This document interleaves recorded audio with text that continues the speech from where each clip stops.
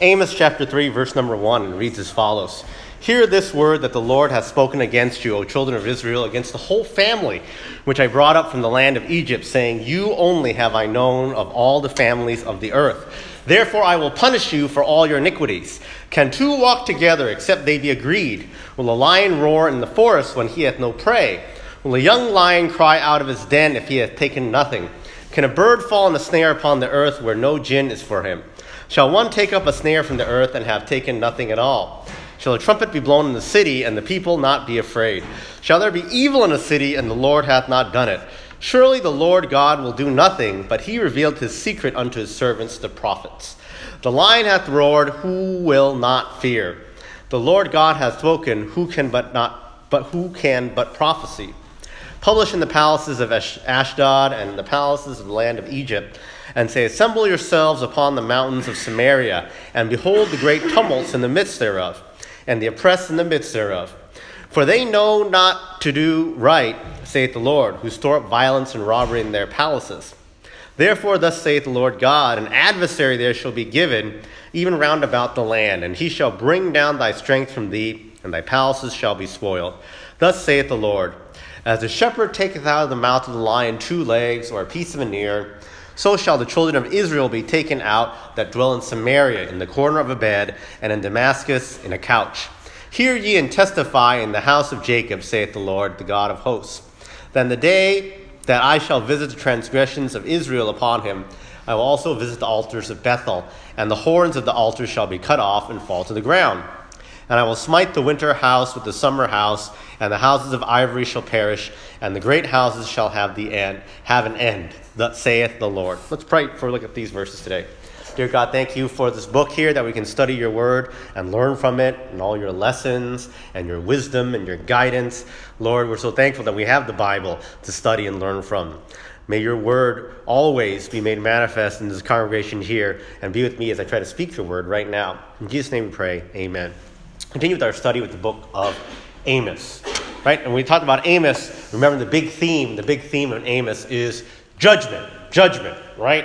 That's what we hear a lot about when we look at this book. And we've studied the first 2 chapters. The first 2 chapters was all about judgment, right? We heard over and over again, for 3 transgressions and for 4, right? And the listing of what each country did wrong and what judgment is coming to them because of their wrongs. Chapter 1 focused on Gentile nations, and chapter 2, which we've been studying recently, turned their attention toward Israel and Judah. And we've been studying recently all the bad things that Judah did, all the bad things that Israel did that warranted this coming judgment from God. Right? Last time, we were looking at specifically, right, the reminders that God gave to the children of Israel, right, about all the wondrous things that he had done, right, that he had, helped them conquer all these other countries and so on. And yet they were so ungrateful. They didn't remember God. Instead, they forgot about all that, and they wanted to do their own things in their own way, consistent with the rest of the chapter and all the other sin that they had listed off that Israel was doing. That was their attitude. And we saw how their lack of thanksgiving contributed to that problem. And so we said, of course, that we ought to always live in a thankful mode, not just in Thanksgiving, not just in November or whatever, but all year round, to keep us grounded in our faith. That if we remember that there is a God that blessed us so much, we won't sin against him, will we? That's a hope, at least. So that was chapter 2. And chapter 3, 4, and 5, which we're going to start right now, presents another kind of similar outline. Amos is a very formulaic type writer, and he tries to lay things out very clearly for the reader. And just as in chapters 1 and 2, there's a repeated phrase, for 3 transgressions and for 4, for 3 transgressions and for 4, right? In 3, 4, 5, we have a new repeated phrase, and a new thing that Amos is going to hammer away at, right? 3, 4, and 5, here is the thing. It starts off with this. It starts with, hear this word. So you see at the start of chapter 3, it says, hear this word. We look ahead to chapter 4. Hear this word. chapter 5. Hear ye this word. Right? So in 3, 4, 5, we're getting the word of God. Right? The warning of God. So that's what these next 3 chapters are going to be about. Right? These next 3 chapters are different variations of the same thing. But they all start the same way. Hear this word. Pay attention, everybody. This is what God has to say to you. Right? Hear this word. So today we're going to look at the first, I don't know what you call it, speech. The first, the first chapter. I don't know how you divide these things. But the first message we get. And the next time, I think we'll be able to look at the second message. And the third time, we probably won't finish the third message. That was longer. But let's do this first message from God via Amos. What does he want people to hear? Hear this word. Okay, let's take a look. Verse 1 says, hear this word, the Lord has spoken against you, O children of Israel, against the whole family, which I brought up from the land of Egypt. So number 1, the message. Who is this for? This is not just for Israel. If you remember, we've talked about this many times, about the 2 kingdoms of Israel and Judah. He says, this is all the children of Israel. How do we know that? It says it's spoken against the whole family, right? It's against everybody. So all you children of Israel, both Israel and Judah, this message is for you guys, right? It says what? Verse 2, you only have I known all the families of earth, right? So this is a true statement. Remember, the children of Israel were God's chosen people, right? So God did not choose to be close with the Egyptians or the Amorites or the you name it other country. It's only Israel that he has this special relationship with, that he gave them priests and he gave them prophets, right? Even from the very beginning, that he would come down and literally speak to these people of Israel, communicate with them, bless them, do all these things for them, right? So he reminds them once again that it's only you guys that have this relationship. But what about this relationship? What is the significance of this relationship? In the second half of this verse is, therefore I will punish you for your iniquities, all your iniquities. Part of having this relationship is having the responsibility of this relationship. And because of the special relationship they bore, they had a special relationship and special obligation to God, right? If you got picked out as a special country, God is holding them to a higher standard. And as we studied in the previous chapter, we saw how they totally failed that standard, right? And God listed off all the sin that they had done, right? All these things. So because they're held to this higher standard, they get punished for that iniquity. God points out like this in verse 3, can 2 walk together except they be agreed? Right? And we'll talk more about this later, but in general, the principle is that we want to be on the same footing, the same path as God. And Israel and Judah clearly were not on the same path. They walked on different roads. So what's the result? Verse 4 through 6, we get a series of rhetorical questions that everyone should know the answer to. And this is setting up something. It's setting up an imagery that God wants to share. Let's go through these questions and the answers, the obvious answers. Maybe it's not obvious for us because we don't live in an era of like hunting and wild animals and stuff. But, to the people reading it, I'm sure it would have made sense to them. And it makes sense to me when I read it. I kind of figured out the answers too. It says, will a lion roar in the forest when he hath no prey? Is a lion going to be like making all this noise when it's not hunting something and eating something or whatever? The answer is no, right? Right? Lion's going to be making that noise when the time's coming to, chow down or whatever, right? We'll see in these series of questions, it's setting up a similar theme. This theme started off by the lion right here, which is that this is when the violence is about to start, right? This is when the bad thing is about to come. So first, the lion in the forest. The second, will a young lion cry out of his den if he hath taken nothing? Will a young lion cry out of his den? So a lion in his den, would he start making noise if there's nothing in there for him to eat? Right?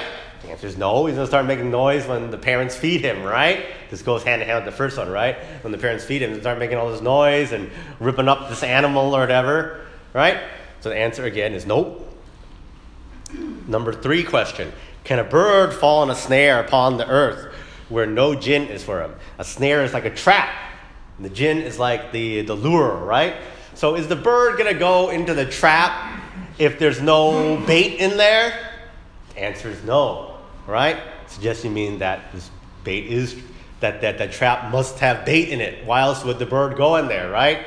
And we know what happens when the bird falls in the trap. The bad thing again, right? Just like the lion eating up his prey, just like the baby lion being fed, the bird getting caught in the trap. You see this imagery starting to come together, right? Violent imagery.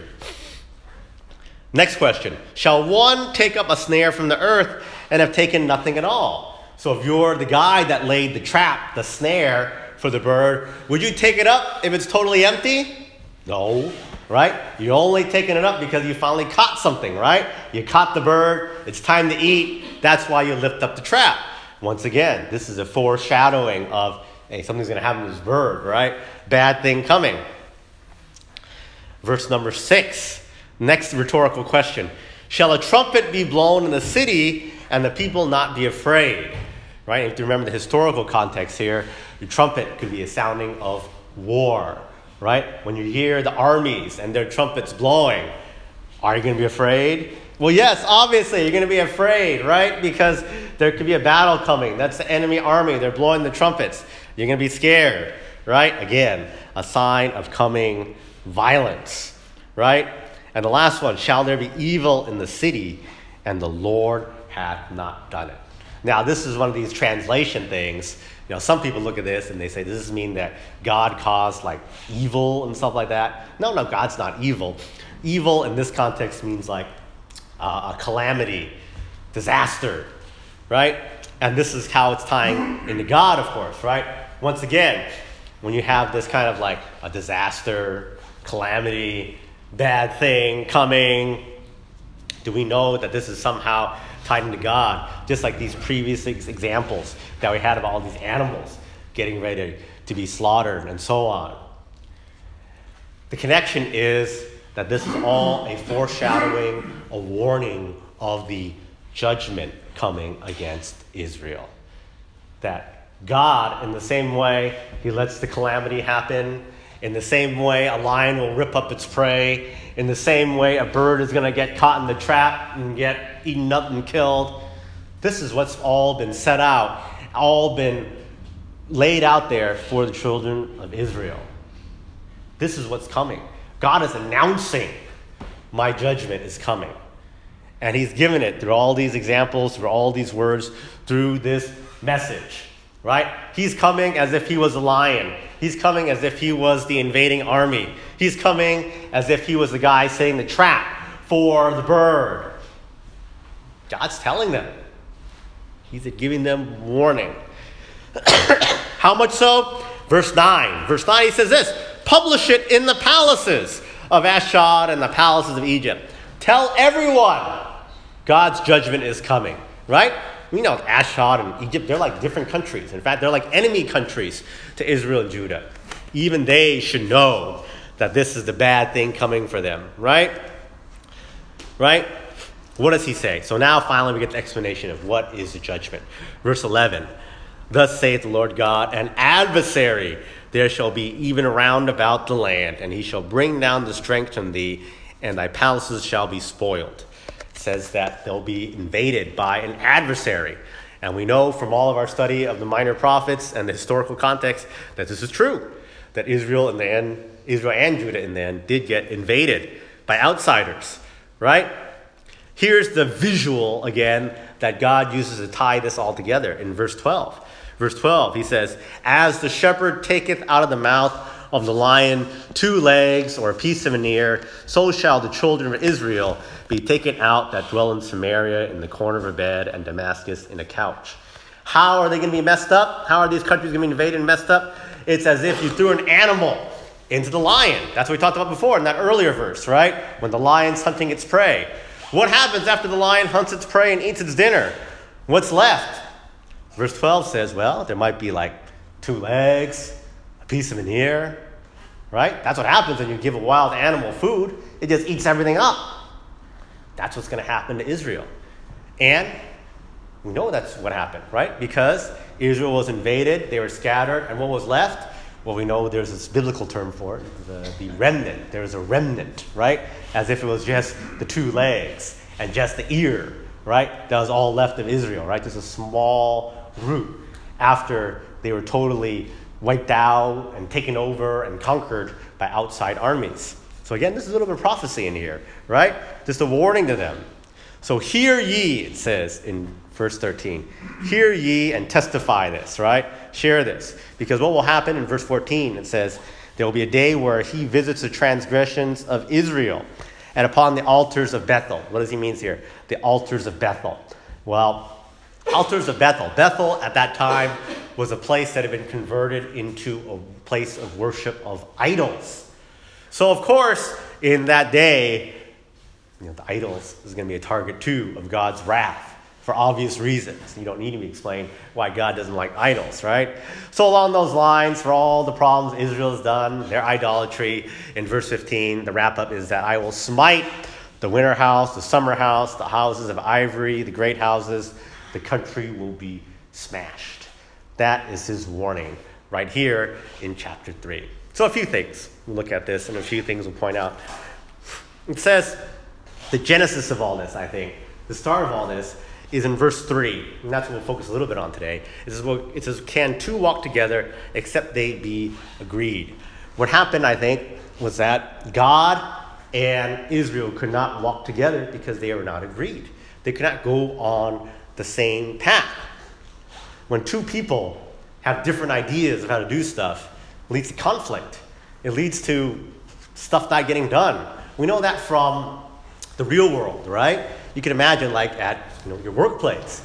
If you can't get along with your boss or your coworker and you have different ideas how to get things done, it really gums things up, doesn't it, right? If you have a certain way of doing these things and I want to do it this way, and the other guy says, no, I have a different way of doing this thing. I want to do it this way.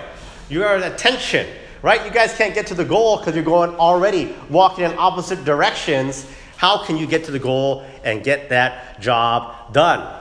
It doesn't work, right? How can it be that God is pulling Israel toward holiness and Israel is walking towards sin? There's a tension. It can't go together. They can't be united. It can't work out because they're in opposite directions. There's an old saying, right? There's an old saying, I mean, nowadays, right? Where people say, opposites attract, right? That's the common saying, right? But I think some people have actually done studies on this and proven that in reality, opposites do not attract, right? That if you look around, and I know this from anecdotal evidence, and I've read the studies about this too, that in general, that's not true. People favor people that are similar to them, that have similar interests, right? Doesn't mean that they're identical, right? People do complementary things, right? There's something called being complementary to each other, like one guy's a good talker and one guy's a good listener, right? And so they become friends. But it's less likely that 2 people become friends when they're from totally different backgrounds, right? And I know this from my own life, right? I didn't have many friends, for example, who are, like rich white guys who live in Marin, right? They're different, right? My friends are a lot of people like you guys here. Oh, you guys are like immigrant children from, Sunset or Richmond, right? Went to the same school, same background. That's just how people feel and act, right? There is no true like opposites attract. We don't see it all the time. Otherwise, we would see it a lot more commonly, right? Where it's, I don't know, the black guy from the ghetto is the best buddies with the white guy from the rich area, right? You don't see that very often, right? It's the black guy from the ghetto is friends with the other black guys in the ghetto, right? And the rich white guy is friends with all the other rich white people, right? This is reality. It's the truth. Because if you cannot be agreed and stuff like that, it's hard for you guys to walk together and do anything. And for any kind of collaborative process, God is giving an advice also that we ought to be agreed, be in the same mindset, the same heart. The problem for Christians living today, and even Christians living back then, I guess, right? And the problem that Israel and Judah face is that even though God preaches separation, being separate from the world, right? Mixing holy with holy and now with unholiness. The problem with that and the struggle with that and the reason why this comes up over and over again that Paul has to write about in the New Testament and we talk about here in the Old Testament over and over again is because even though we know that we are supposed to have separation, walk with people, similar ideas, is that we still live in the world, right? We live in the world, but we're not of the world. And that's the hard task for all of us. You see, it would be really easy, right? Really easy to say that, we're going to always be united and have people have the same thought and walk in the right path if we just take the attitude to the extreme to say, you know what, I will only have friends that are, Christians with my beliefs, right? I will only work for a Christian company. I will only buy food from the Christian grocery store. I will only watch a TV show made by Christians and all that kind of stuff like that. Well, basically, you'd be saying, why don't I just go be like a monk, right? That's what monks do, right? Oh, I'm going to go isolate myself, and the only people I talk to in the world are Christians. Therefore, every time, it'll always be people with I agree with and God agrees with, and it'll be perfect. Is that right? No, that's not right. That is not right. That is not right. That's not what God wants for us, right? God has placed us in this world to be a shining light for the rest of the world. He keeps us in this world to be, yes, separate, but also be of the world to share the gospel, to share the good news. It's been like that all the way since then, since even the time of Amos, right? God could have made it that, Israel and Judah, they live in their own little kingdom. They have walls and protections. It's like a bubble. And they'll never have to deal with anyone else, right? But that's not the way it was. They had to deal with other people. And they failed in their dealings. Same thing goes today. We could say, let me put myself in a bubble. I'll never deal with anyone else. That way it'll be perfect. Everyone will all agree with God and we'll all be happy. But that's not the way it's supposed to be. We don't live in a bubble. We go out there and we share the gospel. We interact with these people. So what's the challenge? The challenge is to still walk together while doing all these things. And I think the key element in it is to think about when it turns to things that are significant partnerships in our lives. Do we have them driven by the right people? So we're not talking about everything. We're not talking about, do I work for some guy that I totally 100% agree with? No, it's not going to be like that. Like I said, it's not going to be like only watch the TV show that is some, Christian TV show or whatever. It's not going to be like that, 100% agree with. But there are certain things that drive us in our lives that are so significant that maybe we should take notice of. In the New Testament, Paul writes about it this way, right? He talks about not being unequally yoked, right? That if you're like behind two animals to drive the cart, you're going to get two animals of equal power to drive the cart. If you have one strong animal like an ox and one weaker animal like a donkey, it won't go at the same speed, and your cart will go at a different speed, right? And it won't go straight. When you get important stuff, you want to make sure you drive straight. Like, for example, your family. Your family is an important thing. This is why people have talked about why it is important that, hey, your family ought to be put together as a Christian family, right? Not one saved and one unsaved. It's going to be hard when two people are driving in a different direction. When one side of the family says, we need to tithe and give offering. Another side says, why are we wasting our money doing that? When one side says, our kids need to go to church. And the other side says, no, I don't want my kids to learn all this stuff that I don't believe in. There's a conflict. When you get key things like that, we want to make sure we're on the same page. Likewise, our relationship with God is like a family, isn't it? That we want to have our relationship with that family, our Heavenly Father, going in the right direction. So in all these things, we got to walk side by side. And because Israel didn't, that's how they wound up in trouble. More on their troubles next time, but we're out of time. Let's bow for a prayer. Dear God, thank you for your word here in Amos chapter 3 that we heard about children of Israel and their problems and their coming judgment. They didn't walk with you. They weren't aligned with you in thought. Lord, we want to make it in our lives that we're aligned with you the best we can. We know that we have to live in this world and there's competing pressures pulling us in every direction. But we know for those key important things, we want to be aligned with you. Stay true to you and walk with you. We ask that you bless the rest of the Sundays and continue to worship you and honor you. In Jesus' name, amen.